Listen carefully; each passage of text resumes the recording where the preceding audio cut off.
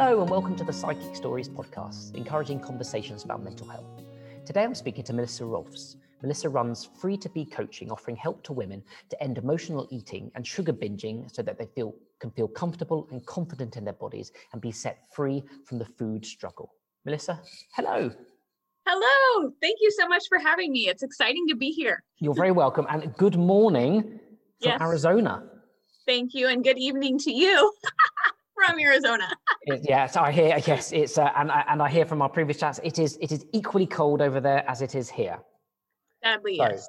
And what we're going to be talking about is when it's cold, we all reach for the sugar tin. So the goal of this is to have an open and honest conversation about your mental health journey, to get some insight into the tools and techniques that have helped you and are available and accessible to other people.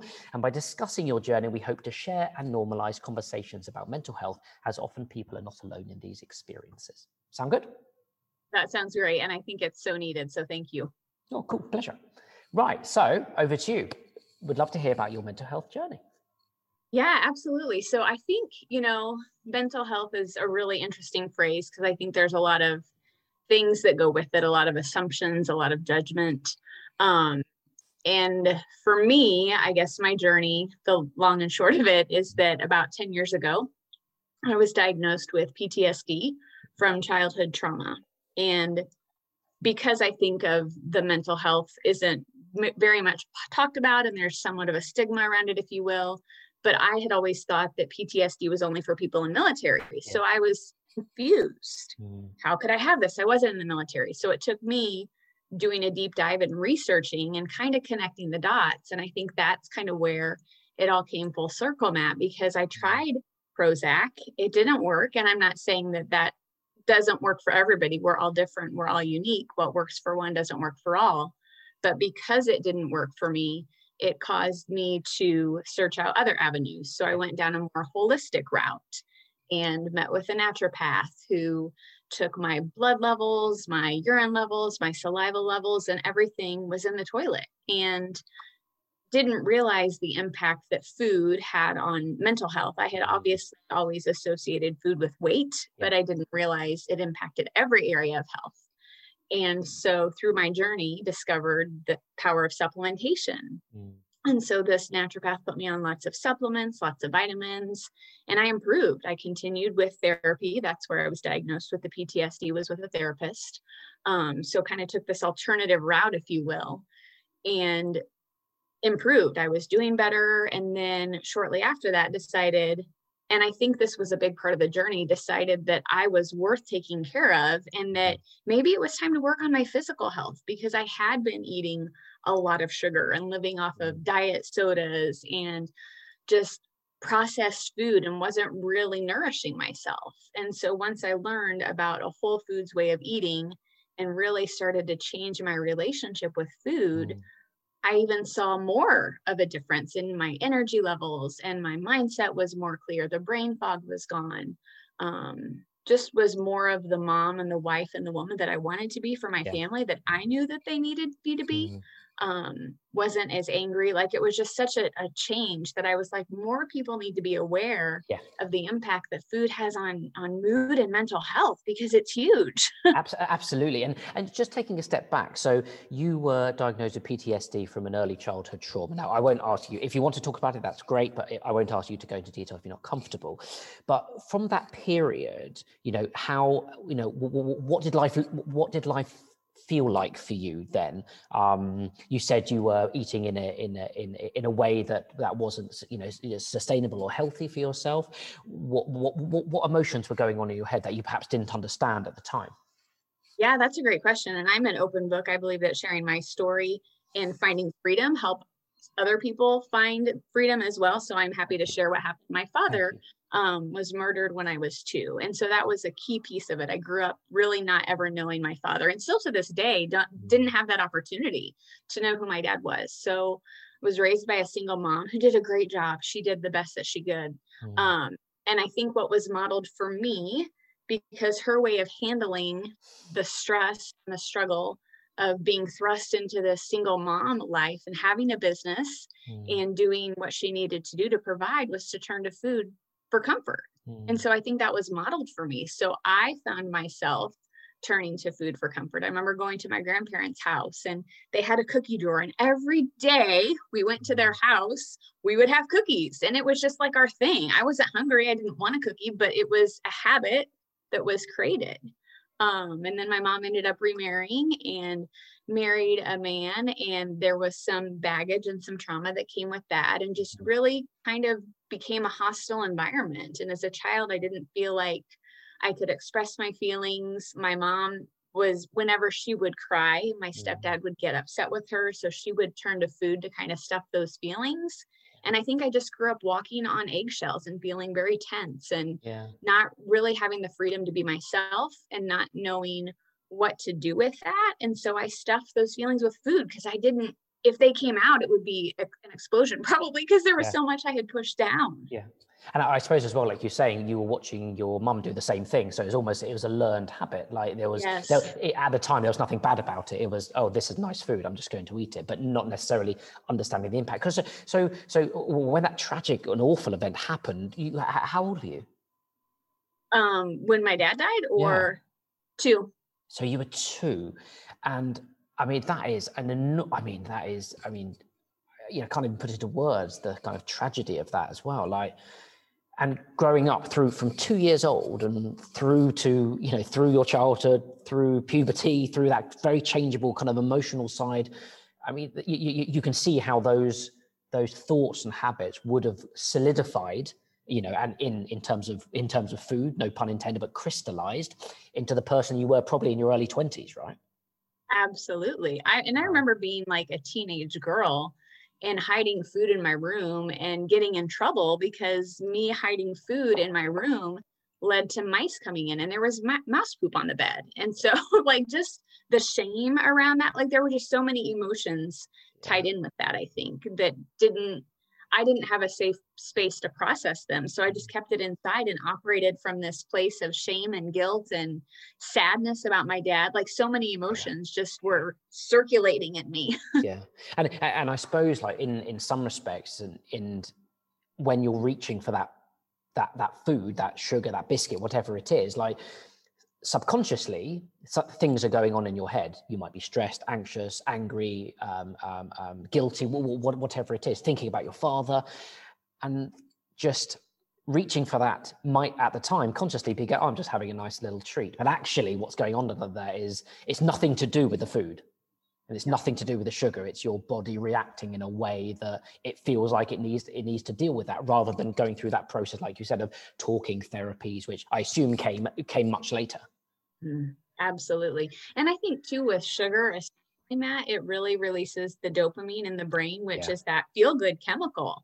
And so the problem with that is when you start eating it, your body craves more of it. And so it's almost like this vicious cycle of I can't get enough. And I remember after I had started kind of my healing journey, if you will, and realizing the impact that food was having on me, I had made brownies, and I was eating a brownie, and I was like, I don't feel any different. And it was such a weird feeling, because before I would eat the sugar and I would always get this rush and this excitement and this happiness, and I had no feeling connected with the brownie. And so I was like, I need to eat the whole pan to feel what I had felt before. And I tried another bite, and I'm like, no, I don't think this is a thing for me anymore. It was so strange. Yeah.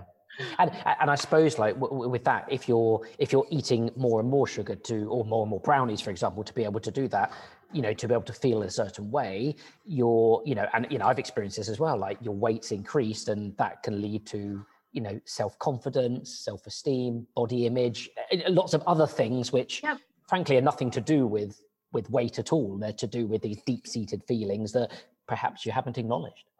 Yes. And that's the thing. It's usually not about the food. It's about what's going on underneath that we haven't dealt with, or we haven't worked through, we haven't acknowledged, whatever that looks like.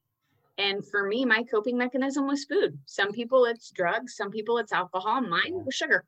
Yeah, absolutely. And the thing is that these companies, like you said, sugar is addictive, and the companies that create it, they know that the food's designed in that way, which is why I personally think it's such a scandal. Like it is. It really and it's is. terrible for your immune system. I mean, let's look at that right now.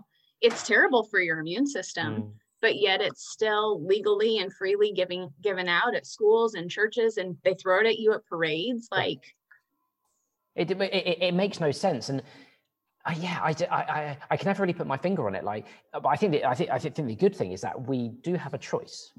Well, we have a choice, but are we able to make that choice? Because it is a hard choice. Because then these are when you realize you're eating perhaps too much sugar. And for me personally, sugar is a big, I had a big change in my life as well, which is why I think our conversation is fascinating, because I'm a full advocate of it. You get to that point where you're thinking, why is everyone eating all this stuff? Like, yeah, it tastes good, but like literally what's the point? Like, there's no purpose of putting it in your body. It doesn't do anything for your body. It only makes it feel worse. Absolutely. And I think though, part of that and part of the mental health situation we're in is that we're so disconnected from how we feel and the impact that food has on how we feel. And if we really stop and think and look at, okay, if I eat this and I feel this way, why would I keep eating it? It's almost like those habits or those sabotage, I call them in coaching. There's 3 main kinds, but I think a lot of times we do things subconsciously because we're looking for approval or validation, or there's usually something deeper, like an unmet need. And that's why it's important to go through a process, like you said. I'd love to talk about your healing journey, where it becomes conscious, doesn't it? You start to every time the thought comes into your head, I want a brownie, I want chocolate, whatever, you start to question it. You say, hold on, do I actually want a brownie? As soon as you take that pause and you pause a little bit, actually some other answers start to come up, and then you realize you forget about the damn brownie. It's something over here.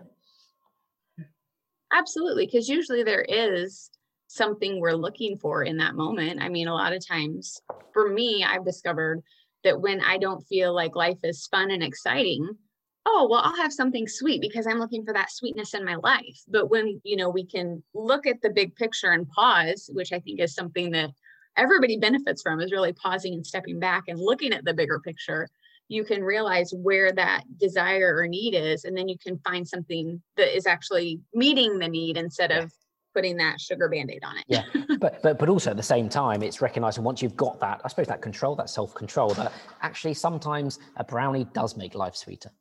Absolutely. And I'm enjoy all the for, brownie. Yes, absolutely, with no guilt or shame, and let's celebrate. Let's celebrate and enjoy. Yeah. But let's not turn to it for emotional or stress or something other than what it's intended to do. Absolutely. And so talk to us about your healing journey, and especially interested in like you said, in supplementation. I'd be interested to understand from your perspective. You've like you said, you'll go on to talk about the supplements that you took, and I'd be interested about why you couldn't get that from your day-to-day diet, or if you did. It's really interesting because I, grew up fairly, I guess, mainstream, if you will. And really, I think, to rewind it a little bit, our daughter, when I was diagnosed with PTSD when our son was a newborn and our daughter was 2. So our kids are 27 months apart. Wow. But when our daughter was born 2 years prior, she had really bad colic. And so being a new mom, I was concerned about her, took her to the pediatrician. And I remember the pediatrician saying, this is something that babies have, she'll outgrow it. Yeah. And in my mind, I was like, this is not acceptable. Like, there is a reason my child is crying, and I'm going to figure it out with or without your help. And a friend suggested taking her to the chiropractor, which I wasn't familiar with chiropractic, and I associated it with being in an accident, having back pain. So it seemed really strange to me to take a baby to a chiropractor, but we were desperate. She was colicky and we were tired. And that's it with colic. And I can empathize on this. My daughter had colic for the first 3 months. When our National Health Service describes it as unexplained crying, that is the most useless piece of advice any parent could want. It's terrible. And like you, we took her to a chiropractor. So yeah, I'd love to hear your experience from that. Yeah, it was mind-blowing because our daughter was born via C-section. So part of that, the chiropractor explained, was she didn't have the opportunity to go through the birth canal. So her the pressures in our body didn't stabilize. So essentially, if you have a C-section versus a vaginal birth, it's like being dropped out of an airplane at 30,000 feet, and the pressures just are all over. Yeah. And so not only did we, and just on that point, like it's like talking to my doppelganger. We also, my wife also had a C-section, and I can guarantee, sitting at the top end, that the speed in which the baby comes out from the pressure inside the womb to atmospheric pressure is incredibly fast. You're talking seconds. Yeah. Absolutely. So not only did we do chiropractic, but we did craniosacral therapy as well. Yeah. And so the chiropractor was the one who suggested she could have an issue with dairy, maybe cut dairy out of your diet, maybe see how she does without dairy. And that was kind of, I think, my first wake up call. So, being the mom that I was, I cut out the dairy. We did the craniosacral therapy, the chiropractic, colic got better. Wow, that's great. Really? Wow. Didn't change really. I wish we knew that. Yeah. It didn't really change me, because once I was done nursing her, I went back to eating, my normal things. And then I think when our son was born is when it really kind of hit the fan, because my husband was traveling for work, and we had this new baby who wasn't sleeping. He wasn't colicky, but he wasn't sleeping. So tough. And this 2-year-old who had undiagnosed food allergies, sensory processing disorder, didn't know this. We just thought she was more of a whiny, sensitive child. Mm-hmm. And so it was all around that time where I was diagnosed with the PTSD. We figured out the food allergies. We figured out the sensory processing stuff, and everything just kind of came full circle, if you will. But for my healing journey, I think the piece with the chiropractor and our daughter is kind of where I started to realize, maybe there is a better way than what I grew up with. And maybe there is an alternative way around this. And that's what led me to the holistic doctor, I think, after the Prozac not working. And that's a difficult time in itself anyway. I mean, I have one child. I can't even imagine what 2 is like. And especially when let's say your partner is traveling, that's an enormous strain on you mentally. And you said, and I think it's interesting, we've had several people come on our show and talk about the benefits that they found with medication, but then others didn't find that benefit. So I'd be interested to hear about your experience with the medication, with Prozac, and why it didn't work for you, and perhaps did it make things worse? It did make things worse. And it might have very well been my mindset, to be honest with you, because I went into it not wanting to try that route at all.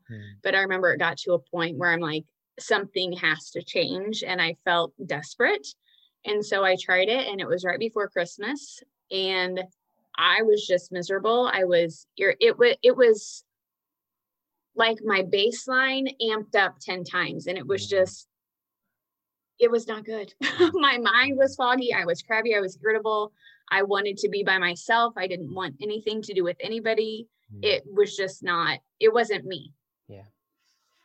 Which is, and especially when your role is to be a mom, be good, try to look after these kids, trying to be happy. And that must have been very, very, very, very difficult. So how long were you on the medication for? Not very long, to be honest with you, because I pretty much could tell. I'm like, this isn't working long term. I do not want to feel this way. And I remember some people were like, you need to give it more time. And I was like, yeah, I'm not willing to give it time. but I think actually that's a really key insight, because I think a lot of people will say, let it stabilize over a couple of months, 3 months.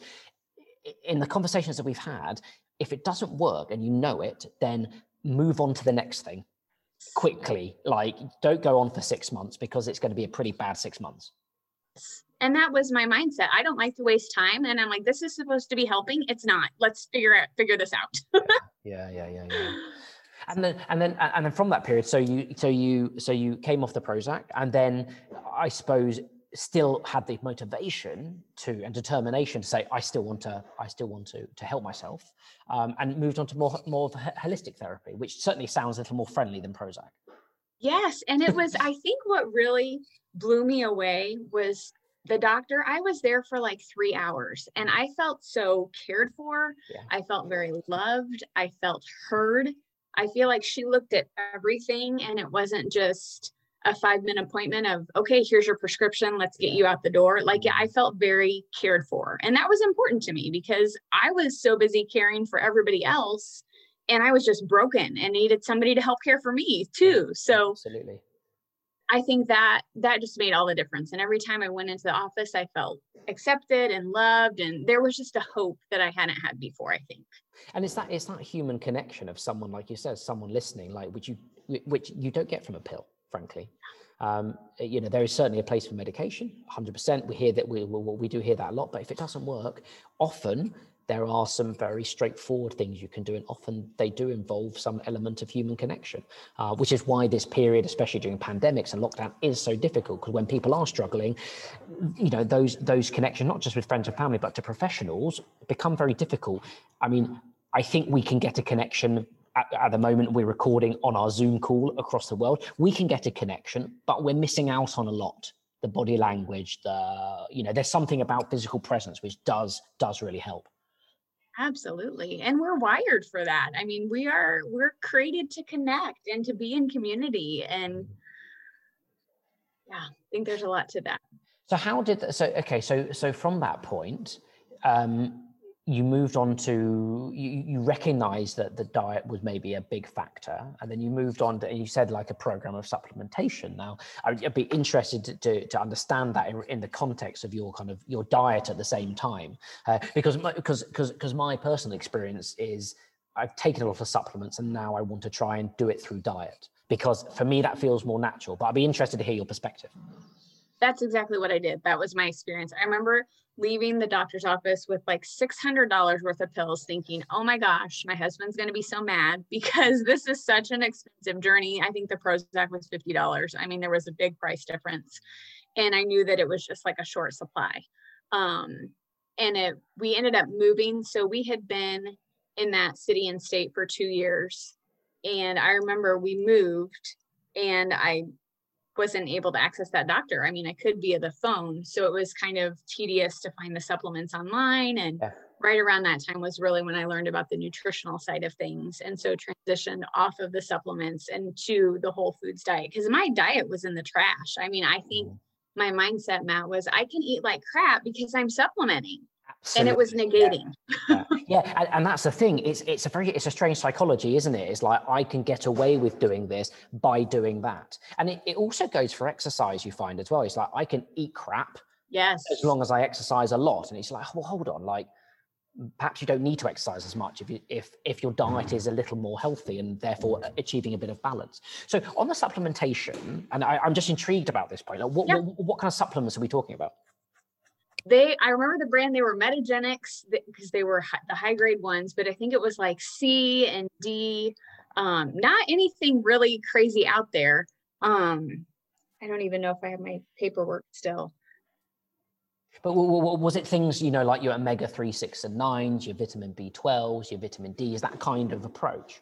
You know what? It was, yes. Yep. Because B12 was one. There was also one, and this might not be of interest to you because you're a male, but it's chasteberry, and it's supposed to help with hormones in that time of the month. So that was interesting. But it was more like the B12s and the omegas and the Ds and the Cs. And just, I think it was a really good baseline because I wasn't getting that for my food because I was eating crap.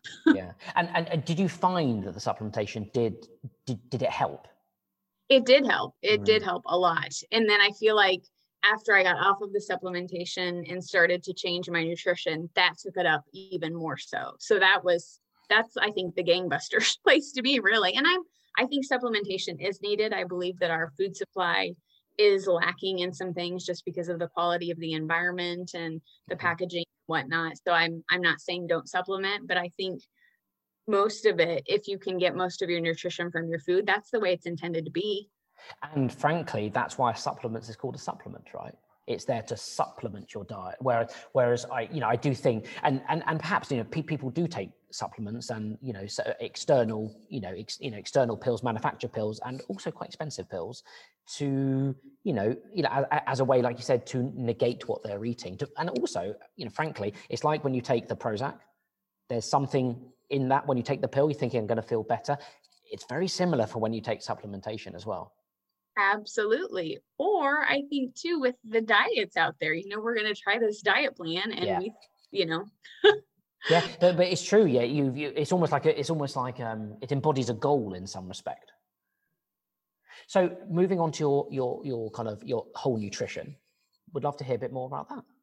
It yeah, sounds a lot absolutely. more cost effective. Yeah, it has been. And I think it's, it was harder when this whole thing started because part of our journey was realizing our daughter had gluten and dairy intolerances and realizing, hey, she got them from somewhere. Yours truly right here. So we went gluten-free and dairy-free, and we just did it for the whole family because I wasn't going to be cooking no, just simplify. So we cut out gluten and dairy. And that was really interesting because I remember thinking, oh, I'll just try it.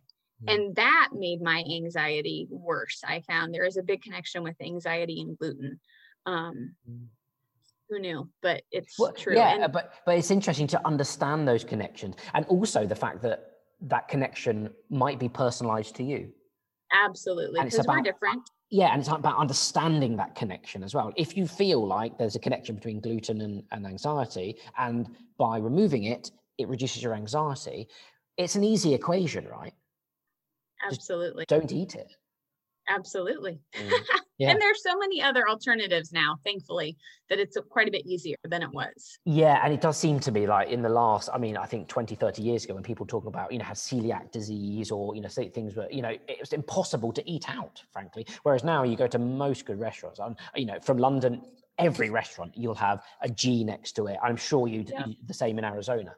Yep, absolutely. Okay. And I think the dairy one's interesting as well, because that's, there's a huge trend over the last few years to go to more alternative milks, which frankly seem a little bit more natural at the same time. Absolutely. Absolutely. And I think too, it's just interesting if you step back and think about the way the food is processed, because if you are drinking milk from a cow that has been given hormones or steroids or antibiotics, you're getting that. I mean, you're drinking the milk from the cow. So more than likely, even through the processing, they can't filter everything out. So it's curious to me how much of that could be at play, if any. And how did you, through this period of experimentation, because that's what it is, like, what were your insights? Did your physical appearance change? Did your emotional state change? All of the above. It was so interesting because I remember people would say, "You've lost weight. What are you doing?" And I'm like, I don't know, but I feel better. Like I was happier. I didn't have the brain fog. I wasn't lethargic. I wasn't anxious. I wasn't depressed. I wasn't curled up on the couch in fetal position when my husband got home. Because by the end of the day, I was beat. I was like, nope, shut down.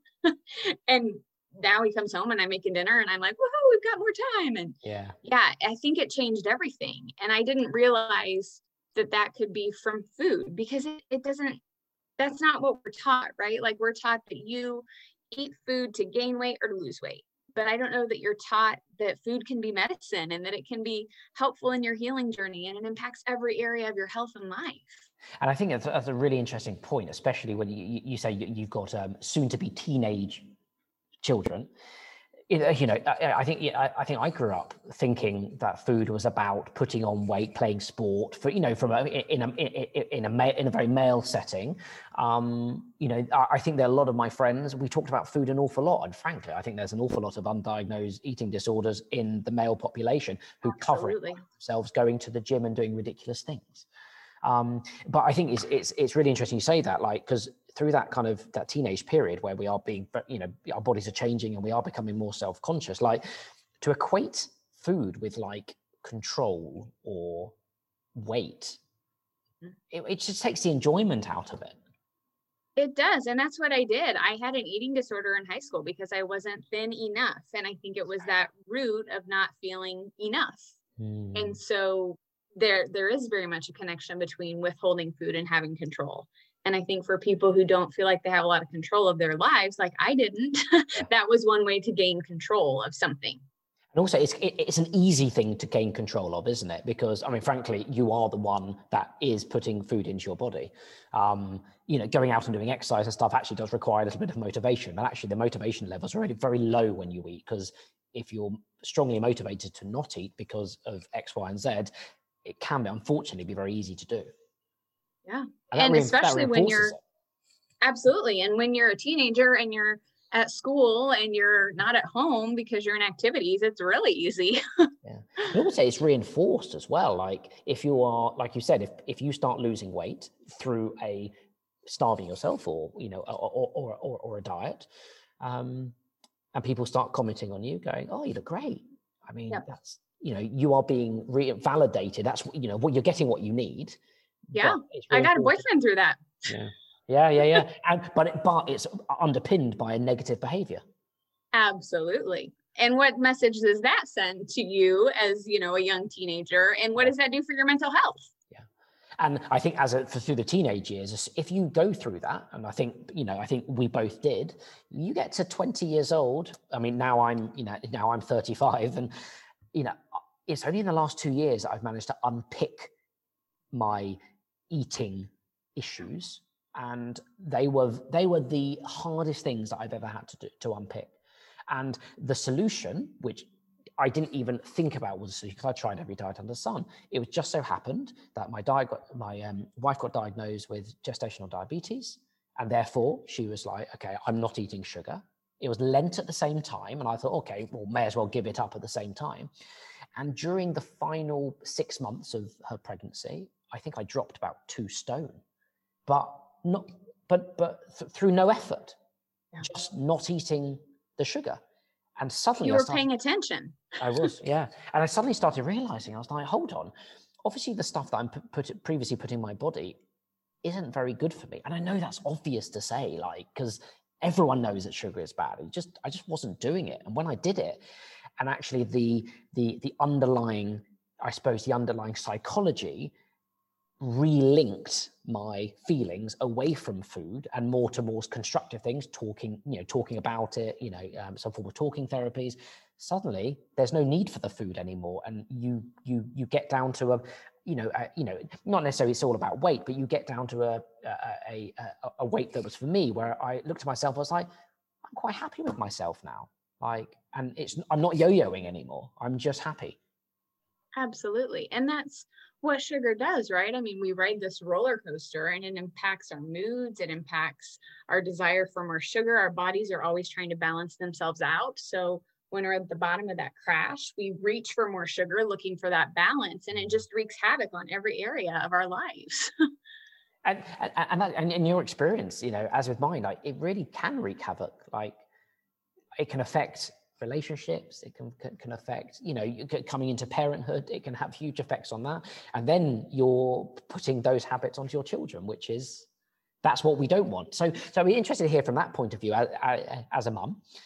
How are you now talking to your kids in terms of how they're, to help their relationship with food?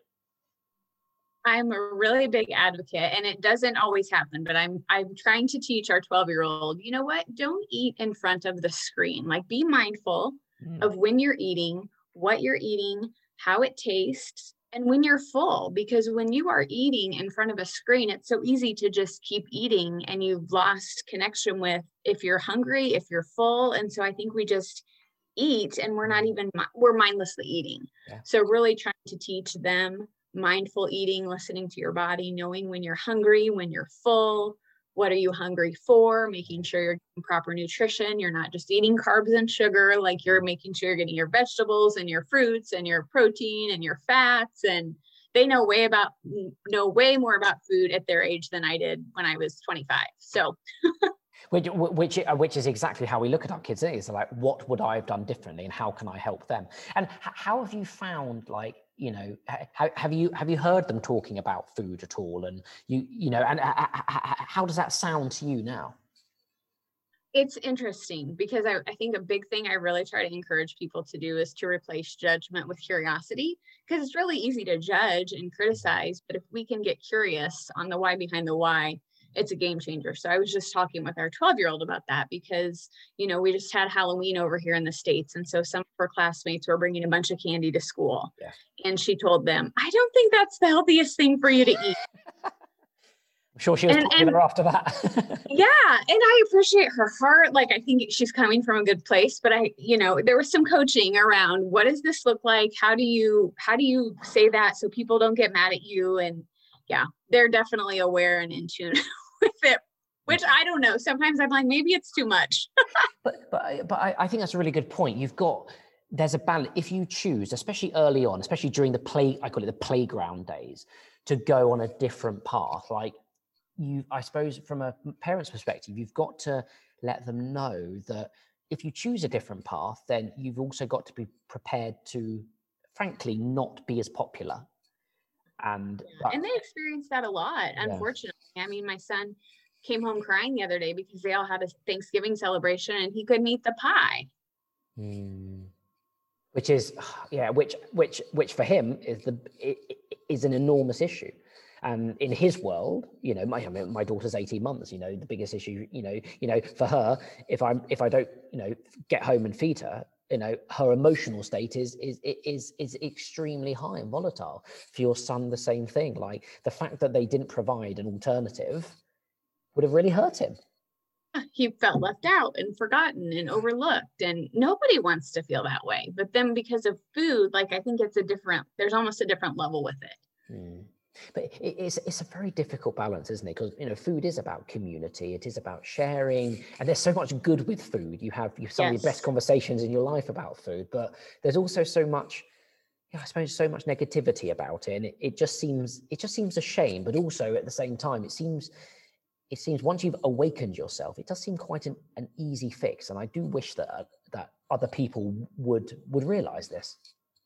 Absolutely. And I think again that comes down to that sabotage. Like I think so much one of those top 3 sabotages is that we want to be accepted and we want to belong. And I think that's what happened with my son, is he didn't feel like because he could partake in what they were eating, he felt excluded.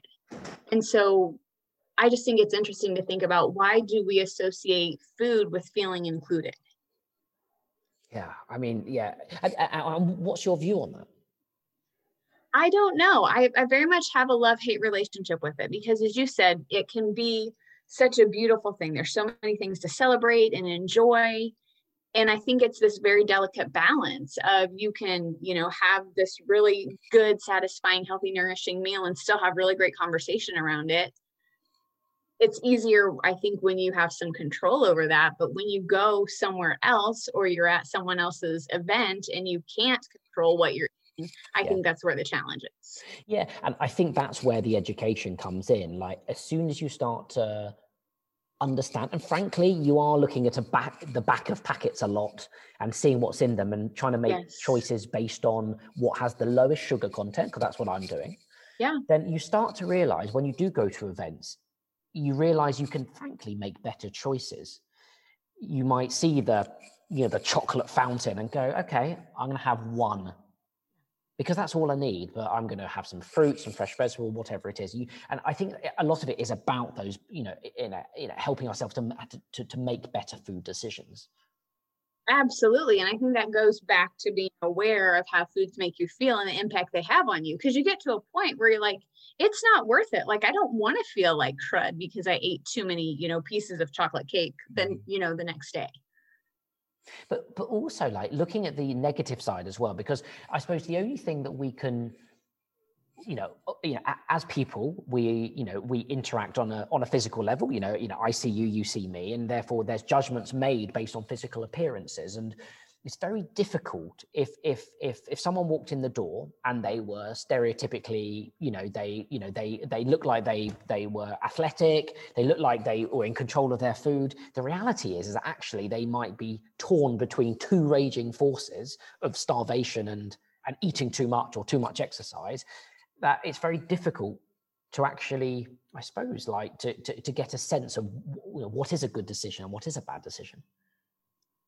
Yeah. And again, I think it goes back to knowing yourself and your body and what works for you, because a good decision for you might not be a good decision for me. I know a lot of people who can't eat the healthiest foods like kale and quinoa because they just can't take it. And so I think if you're aware and you know your body enough, that's a game changer. And I certainly think from my perspective, I'm not the biggest fans of kale and quinoa. However, I do know that if you put kale under the grill with a little bit of olive oil, they taste like crisps. Yes. It's delicious. Yes. And then, for example, when you're having quinoa, like knowing that actually quinoa on its own, fair enough, is a bit bland, but you added a little bit of feta cheese, you add a little bit of sauce that has low sugar in it. You really can make it taste nice. Absolutely. You just have to jazz it up a little bit. Yeah, and I think so. Did you? Prior to this, you said, I assume you said you were baking a lot. I assume you were a good cook at the same time. Did your cooking habits, I was going, well, perhaps not, but did your cooking habits change? Like, did you learn how to cook better? Yeah, I think everything changed. And it was so funny because we were just talking a week ago. I'm like, I'm going to try some old recipes. Because I think what I did was I got so used to like eating a certain way that I was like, we can only have this and this. And so I almost like cornered myself because I didn't know how to make a recipe and kind of give it some healthy upgrades. But I think now I'm far enough along that I know how to do that. So it's been a little bit more fun because it's brought up this creative side of me that I think wasn't really being expressed. So I think if you can learn just some simple swaps, that makes a really big difference. And so I think I have probably become a better cook. I'll ask my family, but that is often the judge. Okay, so what are those swaps? Yeah, so gosh, obviously for us, we can't do the regular flour, so we do a gluten-free flour. I don't use butter. I use coconut oil instead because it's a healthy fat. It's dairy-free. If I'm baking and I do need sugar, I use coconut sugar because it is low glycemic and so it levelizes your blood sugar. Okay. And I only use half of the recommendation in the recipe because you really don't need that much. Yeah. Another good alternative for sweeteners are honey, like local raw honey. That's good for allergies as well. Maple syrup is a good one.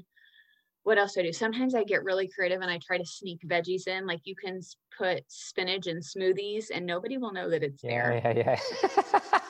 That's a fair point. I once got given a smoothie by my wife and she was like, drink this. And I chased it. I was like, tastes like avocado. She was like, yes, I snuck it in. But you know what? Quite nice. Yes, absolutely. My latest fad at our house is zucchini brownies. And nice. They passed the taste test with another 12-year-old child. So I know that I'm onto something with that. Interesting. And I think look, when you say when you're baking, if there's one way to put yourself off sugar, it is to bake. Yes. Because, I mean, when you make a chocolate cake or you make a brownie, I mean, the quantity of sugar, of refined granulated sugar you put in that. Now, if you could imagine taking that sugar, put it into a bowl and eating it with a spoon, most people will be, ugh. However, it's what you're eating. And I did used to do that. When I was a child, I would eat spoonfuls of sugar. Yeah, it's all like, spoonfuls of sugar and licking the bowl. Licking the bowl has got to be one of the habits I've needed to ban as much as possible, but it still tastes good. But there's a lot of sugar in that. Yes. So now it'd be interesting to understand now. So there was a a holistic journey which focused on your diet. What other mental health kind of tips and tools have helped you? You spoke a lot about talking therapies at the same time. What are the tips that and tools that have helped you? A lot. I think identifying triggers has been a big one. And I think that requires getting quiet and getting still and slowing down. And after you get upset in a situation, really stepping back and saying, okay, what happened here? Where did I feel upset? Where did I feel offended? Where did I feel hurt? And why did I respond that way? So I think, again, that getting curious with your feelings has really been powerful for me. Sometimes I'll journal about things. But I think really, go ahead. I was going to say, are these things, like you said, with the triggers, is that something that you did on your own, or did someone help you with that? I think it was on my own. I think I got to a point where I'm very naturally curious anyway, which drives people bananas sometimes. But if you ask why enough and you start to kind of connect the dots on some things, it's easier to connect the dots on other things. And so I think I just started to connect the dots and say, well, when this happened, I felt this way. And when you said this, I felt this way. And I think feeling safe and vulnerable to express that is really big because not everybody has that safe place. So I think for me, feeling safe enough to acknowledge that I had feelings and I had emotions, and it was okay to share them. And did that period, did the period in which you were starting to kind of explore those, was it welcomed by your friends and family around you? Did you feel, was there any resistance? That's a really good question. I think it depends on who they are. Some people, absolutely, there was resistance, but others there wasn't. And I think those have become my safe people. And I know who I can share what with and who there are certain things you can't talk about with people. You know the lines. It's a really good way to, I suppose, like you said, almost to differentiate and categorize your friendships. And you can have great friendships with people you don't share your mental health with. That's fine. But I think finding those people you can is often really, really important. And sometimes those people might not even be great friends, but you just connect over these kind of conversations. Absolutely. And I think that's what's been so interesting with this year is there's so many opinions on so many different things in the world, and really finding people where you can share what you feel regardless without being judged has been really powerful. I think what you mentioned earlier about asking why more, that's something which I think is fundamentally important and requires time. We live in a fast-paced world where it's often about what this, what that, how that, image, but stopping to ask yourself why, if you pause, close your eyes and ask yourself why, often the answer won't come up immediately. It requires time. It's a different, that question why is I think it's a very interesting psychological process of it, like the internal questioning that and the insight you can gain from that. And I think your approach is amazing, like just asking why every step of the way until you get to a point where you can't answer, where you can at least express the answer to the question clearly, or it reaches a dead end and you know that perhaps there's another route. It's fundamentally important. And I think asking why about whys is crucial. It is, and it's interesting because I think for me as a child, I would do that a lot. And I think I must have gotten annoying because after a while, I think about this with my son. He's very much like me. And after a while of the questions, you're just like, enough already. And so I really try to handle him generously and graciously because I want him to continue to ask questions and not shut down. Because that's what I did as a kid. You get resistance to asking questions and you just shut down.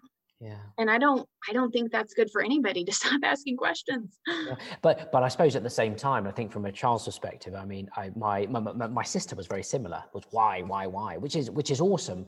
But as a parent as well, often I think I don't know what they call it. I think it's the Socratic method of parenting. But basically, ask every question that they ask with a question back. It seems to I suppose encourages them to go back inside and say, okay, rather than, because it can be a bad habit just asking why and then almost trying to get the answer from someone else. Often you can figure it out yourself. Yes, and I think that's another really big thing is we have given so much of our power away that if we really just step back and ask ourselves what's going on in here and what do we want, we have the answer, we know the answer, but I think we've been misled or something along the way that we're afraid to tap into our intuition, but it's powerful. And I think misled's a very interesting choice of word, and it does seem that we are pulled by currents and tides that we're not necessarily fully in control of. Maybe that's all the stuff that's we're growing up eating or being told, conditioned. Like I think that's a conversation for another day. But from where you are now, what not advice, but what would you say to people who were in a similar position to you in terms of suffered childhood trauma and how to support themselves through that? Yeah, I think that change and healing are possible. And I think for me, when I opened my mind up to that and realized there was a better way, there was a different way, this was going to be okay. And I was going to figure it out one way or another. Like that gave me a motivation to really go after it. Because I think if you feel stuck, if you feel like nothing is going to change, if you feel miserable, if you feel, I would say I had very much a victim mentality, that's just paralyzing. And if you are in that place, it's harder to go forward and make those changes that need to happen for the transformation and the healing. And did you find as part of that healing, because obviously growing up, yourself and your mum were going on this journey together. Did it, if you don't mind me asking, did it involve lots of conversations together? It did. It really did. And there was actually a point where I had to draw some boundaries and say, I need to have some space and I need to figure things out on my own without your voice in my head. And so I had to distance myself for a while, and we came back and it was fine and beautiful, and it all worked out. But I think it, has been an intentionality of having conversations about, this is how I feel, this is how I felt. From my perception, this is what happened, because we all have a different lens in which we see things.